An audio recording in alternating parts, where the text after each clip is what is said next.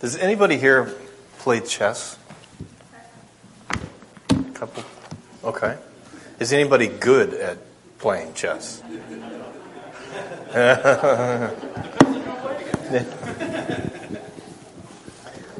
We play, but when you ask how good, it kind of depends on sometimes who you're playing too, doesn't it? How good are you? My wife and I played chess for a while, but I don't really take it seriously. Never have. Never been a part of a chess club or anything like that. And Laura Ann wanted to learn. She's played before in the past, but we got this game called Let's Play Chess. Is it? Let's Play? What's it called? No stress chess. No stress chess. No stress chess, because learning it can be hard, right? It's called no stress chess because you start off by playing with these cards that are dealt to you, and the cards tell you what to do. And so you have a choice between like 3 cards, and you get to choose one of these things. And, so you really don't have a choice at the beginning. You just kind of play what the cards say to play. And eventually you graduate to the point where you play without the cards, and that's where she's at now. And she's not that good. But neither am I. But when I play her sometimes, I feel like I'm really good. But it's just a feeling. I mean, I'm not that good because I beat her quickly. But then the next game, like last night, the first game, I win. And I'm feeling good. The second game, I make a horrible mistake and I lose my queen. And at that point, my spirits kind of sunk. And the game was over. She beat me. So it depends on who you're playing, whether or not you're good, right? I mean, sometimes I think I'm good, and then I play somebody else who is much better, and then I realize, I am not that good at chess. I just think I am. And then I'm playing Laura Ann, and I'm thinking, I'm doing so good, and then turn around the next game, she whips me, and I'm thinking, what did I do wrong? I was really good the last game. Why did I mess this game up? So, what's that? Yeah, I didn't protect my queen, that's for sure. Last night I did not protect my queen. I was hoping she didn't see the move. I was hoping I could sneak it by her, but I couldn't sneak it by her. And she took my queen. But I tell that story just to kind of touch base with Saul here. And if I make a mistake in calling Paul before he's Paul in the story, just bear with me, because sometimes I go back and forth, because he's Saul now, right? And then he's going to be Paul pretty close to after this. But Saul Paul here, he thinks he's playing a game of chess, and he thinks he's got his pieces in order, and he thinks he's doing what God is asking him to do. He genuinely thinks he's doing what God is wanting him to do. He says later on in his trials that I was doing that with a clear conscience. I thought this is what God wanted me to do. I honestly thought this is where he wanted me. And he pursues it like this is where God wants him. And he thinks he has all of his chess pieces in order, and he's moving his pieces, and he's moving them the way God wants him to move them. But pretty soon what happens? His queen gets taken from him, like me last night, and all of a sudden the game is flipped on its back, and you're wondering, how did I end up in this position? Now I'm defending everything, and I was attacking. I had this in control. But now I'm on the defensive here, and I'm trying to struggle just to protect my king. And I'm about to lose the game. That's where Paul is here in these first 8 verses that were read for us. He's got these murdering threats, he's breathing this stuff against all the people of Christ here. He's got the letters that he needs to have. He's got his pieces in order. But he goes to Damascus, and he didn't protect his queen. Gets taken away from him. He gets knocked off his horse. And there's a horse in chess too. He gets knocked off his horse, right? And he gets confronted by the king himself, Jesus Christ. And he says, what are you doing? Why are you persecuting me? In verse 5, he says, who art thou, Lord? Who are you? This Saul, he is the best of the best, and he's the worst of the worst. He's the best of the best at this point in Jewish religion. He's the best of the best in the Pharisees. He's the best of the best that he could possibly be. Studies under Gamaliel. He knows anything you need to know to be this guy. And he lists his characteristics and his qualifications in other books. He says, without sin, I'm zealous for the law. I'm a Pharisee of the Pharisees, from the tribe of Benjamin. All of these things that would you got all this piled high and deep, just like the PhDs of today. He's got all the things he needs behind his name to say, I'm doing what God wants me to do. I'm important here. I've got my pieces in order. Top education, all of this stuff. And he's breathing murderous threats against the Christians. Now, I wanted to ask you a question here before we get too far along. Who here would ask this guy to study with them? Anybody here say, yeah, he sounds like a challenge. I'd like to ask him to a Starbucks here. Let's go to Starbucks and talk about Jesus. Anybody want to take up Paul? Saul, thank you. Anybody want to take up Saul here at this point in the story? His reputation precedes him, yes. People know who he is. People know what he's doing. He doesn't just hold the coat at Stephen's death. When he talks about it in chapter 26, he says he gave approval over them. I wonder how many approvals did he give? One is enough, right? But how many others did he give? How many Christians did he throw into prison? When you're sitting next to him in Sunday morning service later on, and he's now Paul, and he's thrown your family into prison, would you study with him then? Would you talk with him then? I'd have a hard time saying I'd be the one to say, yeah, I think Saul is the perfect guy that I'm going to go ask him to study. You definitely need Jesus, Saul. But I'm not the one that's going to be giving you Jesus, because you're going to take me to jail.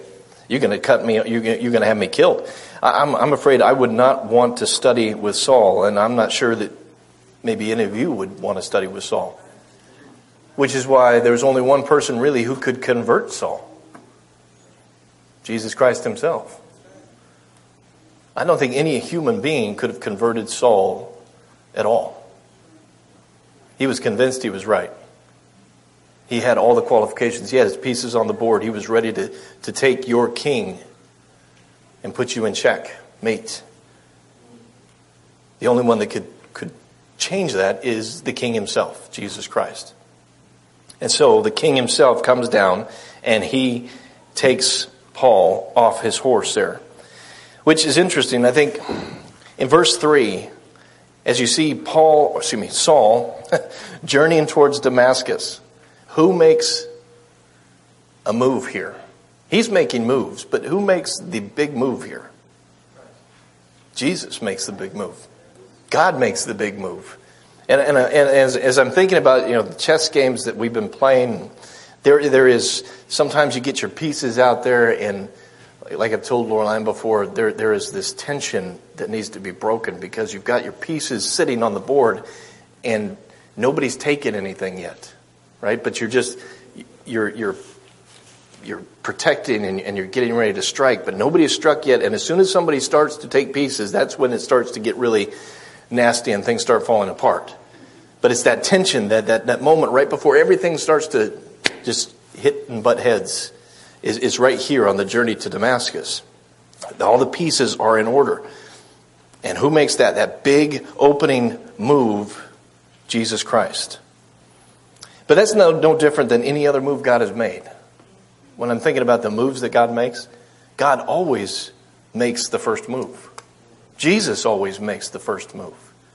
He's the one that came for us. God's the one that planned for us from the beginning. He's always made the first move. He makes the first move here with Saul to get him off his horse and to say, what are you doing to bring him to the right side of the board? He gives first, he gives best. It's just like in John 4 when he talks about God gives first. Why do we love? Not because we're so good, not because we're so enamored with each other, but because God loved us first. In Romans 5, it talks about he sent Jesus Christ while we were yet what? Sinners. He's making moves before we make any move. Jesus is making a move here, knocks him off his horse. And in verse 8, when Saul gets knocked to the ground, or gets back up from the ground, and his eyes were open, yet he could see nothing. He sees absolutely nothing. And now Saul can't make a move by himself. He's got all his pieces on the board, or so he thought, but now he can't even make his own moves by himself. They've got to lead him by the hand and bring him to Damascus. And what struck me about that is, last week we covered one verse, or I brought up one verse. I think it was Carl who said something about it, 2 Corinthians 5:7, where we walk by faith and not by sight. This Paul who writes that later on is this Saul who is now walking blinded, being led by the hand. And he can't see physically. But how is he beginning to see at this point? Spiritually, yes. Now his spiritual eyes are beginning to open while his physical eyes are closed. The same guy who writes, we walk by faith, not by sight. And who knows that better than the guy who is walking without sight right now? And his spiritual eyes are beginning to be open to this world that he thought, I'm going to tear this world apart. Paul has no strategy for this, does he? Verse 9. Go to verse 9 in your chapter there of Acts 9, and let's read just a little more ahead. Because his whole strategy for this chess game is gone now. He says, and he's 3 days without sight, neither ate nor drank. Now there was a certain disciple at Damascus named Ananias, and the Lord said to him in a vision, Ananias. And he said, behold, I, Lord. And the Lord said to him, arise and go to the street called Straight, and inquire at the house of Judas for a man from Tarsus named Saul. For behold, he is praying. And he has seen in a vision a man named Ananias come in and lay his hands on him so that he might regain his sight. Notice again who's making moves here. Jesus is making moves here. God is making moves here. The Spirit is making moves here. Paul is not able to make moves. Saul at this point is not able to make any moves yet. He's being led by the hand. And Jesus and God are now putting the pieces into place and moving the pieces. And Ananias is the next piece that Jesus says, this is the piece I need to move from here to here in order to accomplish the mission that I have. He tells Saul, this is the move you get to make. You need to go and wait. And then he tells Ananias, this is the move you need to make. You need to go and see him. So Jesus, God, and the Spirit are all working together here to move the pieces on the board, to get the pieces in place. He moves that piece. And in verse 11, Ananias says, I'm ready to be used. Verse 10, really, he says, I'm ready to be used. But in verse 13, notice what Ananias says. I'm ready to be used in verse 10, but verse 13, after I've heard what you want to use me for, might we discuss this a bit further? Could I inquire as to why you choose me? Lord, I have heard from many about this man, how much harm he did to thy saints at Jerusalem. And here he has authority from the chief priest to bind all who call upon thy name. So the piece that Jesus wants to move right now is saying to him, I'm not so sure that move is a smart move. It's just like me when I'm sitting there playing and I'm trying to think, if I move that piece, what is she going to move? And then how do I counter that? What's the smart move here? And Ananias is saying, this is not a smart move.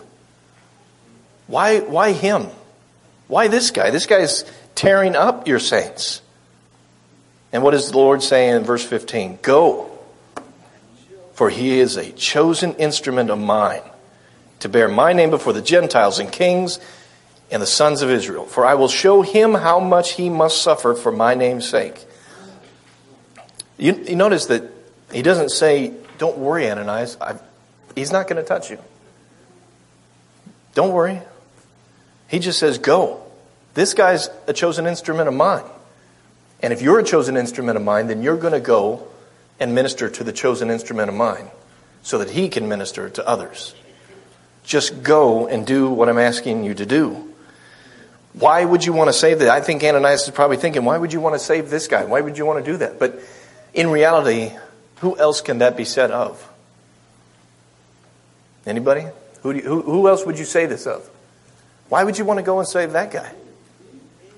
Me. Why would you want to go and save that guy? Now, how many of us have sanctioned a murder? How many of us have thrown people into prison for just believing that this guy's the Messiah? How many of us are as bad as Paul, or Saul, at this point, Saul?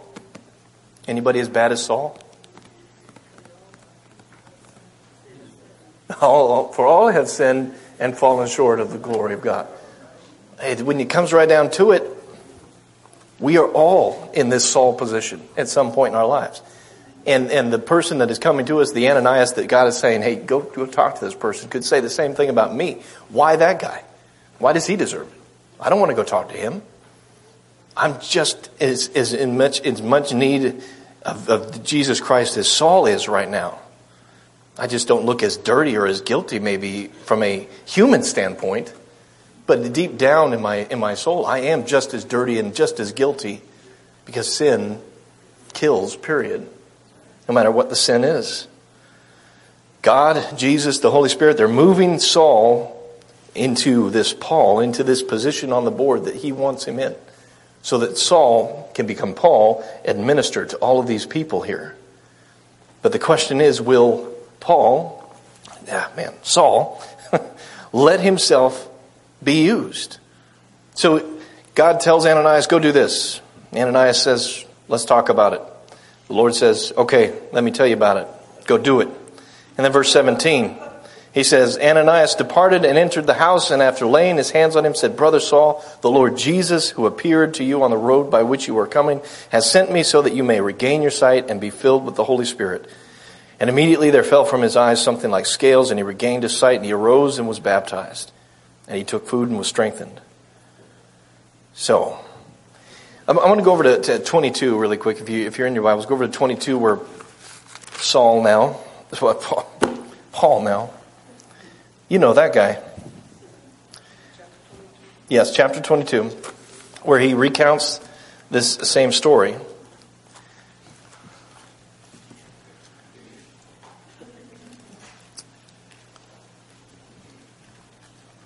And he's at the very beginning, he's doing exactly what we already talked about. He's saying, look, I was this Jew born, in verse 3, born in Tarsus of Cilicia, brought up in the city, educated under Gamaliel, strictly according to the law of our fathers, being zealous for God, just as you are all today.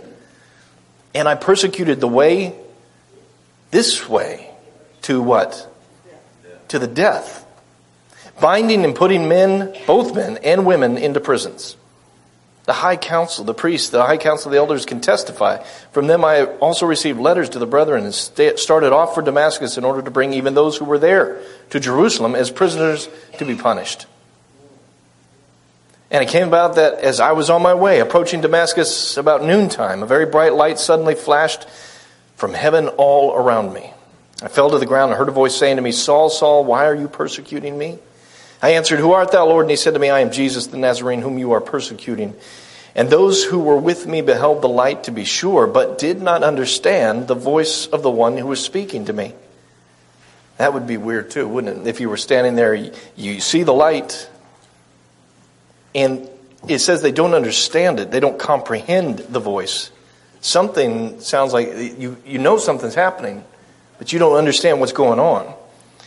And I said, What shall I do, Lord? And the Lord said to me, here's that move. Arise and go into Damascus, and there you will be told all of that has been appointed for you to do.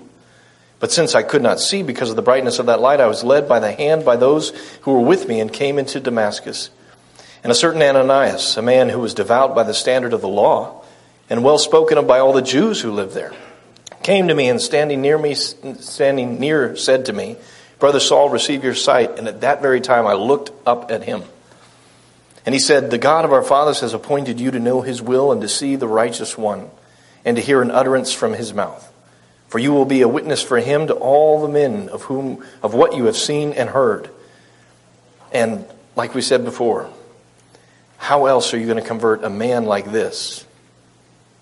You're not going to do it with probably even a Peter. He'd probably take Peter to jail. You're not going to do it with a Stephen. You're going to do it with a Jesus Christ. And what does he tell him in verse 16? And now why do you delay? Arise and be baptized and wash away your sins, calling on his name. just a little bit more about what happens there in Acts 9. He tells him, this is what you're appointed to do. These are the moves that God has said, I want this man to do these things in my chess game here that I am playing out in real time. I'm the king. I'm going to knock you off your horse. I'm going to show you who's boss. And then I'm going to tell you what moves you need to make, because you can't make the right moves. You don't know the right moves. You think you got the right moves, but then you lose your queen and you're all scattered. Why? Because you're not playing on the right side to begin with. You're playing against God at this point. You need to get on God's team. And when I was thinking about that, this is Jesus. This is Jesus directing the steps of Saul into a man named Paul, who had such an impact for the kingdom of God. But it's just like you and me. It's the same thing for you and I. Now, we may not have the same impact as Paul on the kingdom of God, but you have an impact in the kingdom in some way, shape, or form. We talked this morning about how people having a negative example of Jesus and just not telling people who we are and not acting Christ-like has that negative approach, but the opposite has the right approach, right? Letting yourself be used by God, by the Spirit, to make the moves that He wants you to move, to make the moves on the board. It's just like, well, it's similar to this thought here, and I want you to try to wrap it up with this thought here in 2 Peter. Go over to 2 Peter. I know we're jumping from Saul, Paul to Peter, but the thoughts are similar here in how Jesus directs our steps. Following Him, getting to know Him, following Him and being like Him, He's asked us to let Him choose our moves. We've talked about, we can't do it ourselves. We can't direct our steps. It's not within man to direct his steps. God is going to do that. He's going to tell us where we need to move on the board of life. And this is a similar thought here in 2 Peter chapter 1, where it's a great chapter. You could spend a whole bunch of time in the chapter itself. And I want to focus on one word in this chapter, but to get to that one word, we need to sort of read. I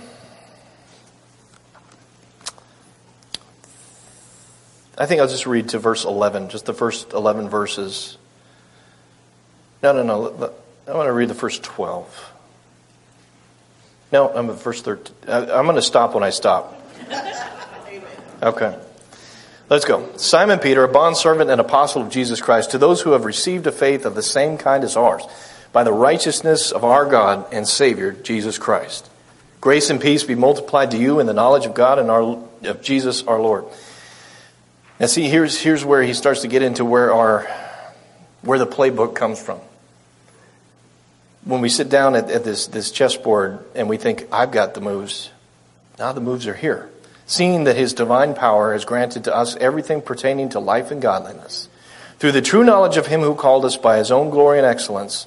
For by these He has granted to us His precious and magnificent promises, in order that by them you might become partakers of the divine nature, having escaped the corruption that is in this world by lust. Now for this very reason apply all diligence. In your faith supply moral excellence, and in your moral excellence knowledge, and in your knowledge self-control, and in your self-control perseverance, and in your perseverance godliness, and in your godliness brotherly kindness, and in your brotherly kindness love. For if these qualities are yours and are increasing, they render you neither useless nor unfruitful in the true knowledge of our Lord Jesus Christ. For he who lacks these qualities is blind or short-sighted, having forgotten his purification from his former sins. Therefore, brethren, be all the more diligent to make certain about His calling and choosing you. For as long as you practice these things, you will never stumble. For in this way, the entrance into the eternal kingdom of our Lord and Savior Jesus Christ will be abundantly supplied to you. Therefore, I shall always be ready to remind you of these things, even though you already know them, and have been established in the truth which is present with you. And I consider it right, just as long as I am in this earthly dwelling, to stir you up by way of reminder, knowing that the laying aside of my earthly dwelling is imminent, as also our Lord Jesus Christ has made clear to me. And I will also be diligent that at any time after my departure, you may be able to call these things to mind. as Peter is laying these things out, the resources that we have, the responsibility we have as Christians, where we get all these things from. In verse 5, does somebody have the King James Version? I think it's in the King James Version. Who has the King James? Does it have add in that? Add to your faith. Add to your faith. Okay. Add to your faith. Yeah. My version doesn't have the add in there, although it's in the Greek. It's in the Greek there, but that word there is where I want to kind of land and end on, because it describes again a similar idea of this chessboard that Saul is playing on, and God is making a move on in directing steps and the way God directs us. The word there for add is epikorogio. Something like that. Because I can never pronounce Greek words right. But it's something, epikorigio. And it's talking about the drama. It really goes back to Greek dramas. And that there's three big parts in Greek dramas. That there's the poet or the storyteller who writes the story. Then there's the state part that actually provides the service, the place to put on the play. And then there's the corrigio, which is part of that word, epicorrigio. The corrigio is this wealthy person who funds the play. So Peter is saying in here, you get to be epicorrigio. Add these things. And it's not a suggestion, it's an actual command. This is a command. Add these things. So be the epicorrigio. But when you look at the thought of the word behind there and how Peter uses it, you've got this storyteller. This one who writes the story. Who wrote the story for everything? God wrote the story for everything, didn't he? He wrote the story from the beginning. He's written the story past what we can see. He's the story writer in this corrigio. He's the story writer. And where is this all playing out? In this state-provided theater. Yeah, right here. God has provided a place to play out His story that He has written from time past to the end of time. And the ultimate corrigio, the wealthy investor who pays for everything, who would that be? Jesus. I see Him as the ultimate corrigio. He's the one that paid for everything. In God's story, Jesus comes to earth and dies. He comes to the place that God provided to play out this play, and He dies. He pays the ultimate price for everybody else who couldn't pay. That's the corrigio. But then Peter says, now you also are this epicorrigio. So now you and I, as children of this one who paid the ultimate price and are blessed with spiritual blessings beyond belief, Ephesians 1:3, are now asked to participate in this play that God has written and to play on His side of the board so that He can move us to where He needs us. This is what Peter is saying. This is why he says you add these things. And this is your corrigio. This is the things that you're adding, the richness of your faith, the richness of the knowledge of Jesus Christ, all the things that He died for. This is you being this corrigio and adding these things. Just like Paul said, he's got to choose here. Whose side is he going to play on? God's going to knock you off your horse. Jesus is going to knock you off your horse and say, you're on the wrong side of things. But it's still my choice or your choice to say, okay, I could go the opposite direction. He'll let me go the opposite direction, won't He? He'll let me not follow Him. If I don't want to follow Him, I don't have to follow Him. But God says, I have written this play and you're in it. I love you so much, I've written it for you. I've given you a place to play out this play, this epic play with me. This epic story with me. Be a part of my story, God says. I've even got the person that will pay the ultimate price for the story because I know you can't pay for it. Jesus Christ, who pays for that story completely. Who knocks people off their horses. who wakes them up with bright shining lights and says, why are you persecuting me? That's that Corregio who's paid the ultimate price. And then he's saying to you, I want you to be an Epicorregio. I want you to join this play with me and invest yourself into God's story and your story for all of time. When we look at Jesus and we ask, like in class, how do we follow him? He's asking us to play in his play. He's asking us to play in this world that he's created, this story that he's created with this Corregio Jesus Christ who's paid all that we could ever pay, all that we ever couldn't pay, the ultimate price, and is now asking you and I to invest ourselves into him and to add to our faith, to Epicorregio to our faith, all of these things, the blessings, the riches, all of the things that we've been blessed with. And the return is knowing Jesus Christ and an eternity with him. Think about that this week. I want you to think about your position in this play. God has written it. He's written you in it. He's provided a place to play it out. And he's even provided the Corregio to pay for it all. Are you investing yourself into him? Are you turning around and investing your life into him and playing with him on his side of the board and allowing him to move you where he wants to move you? Think about that this week as you go about your business and you reflect Jesus Christ in everything you do and say to those people around you.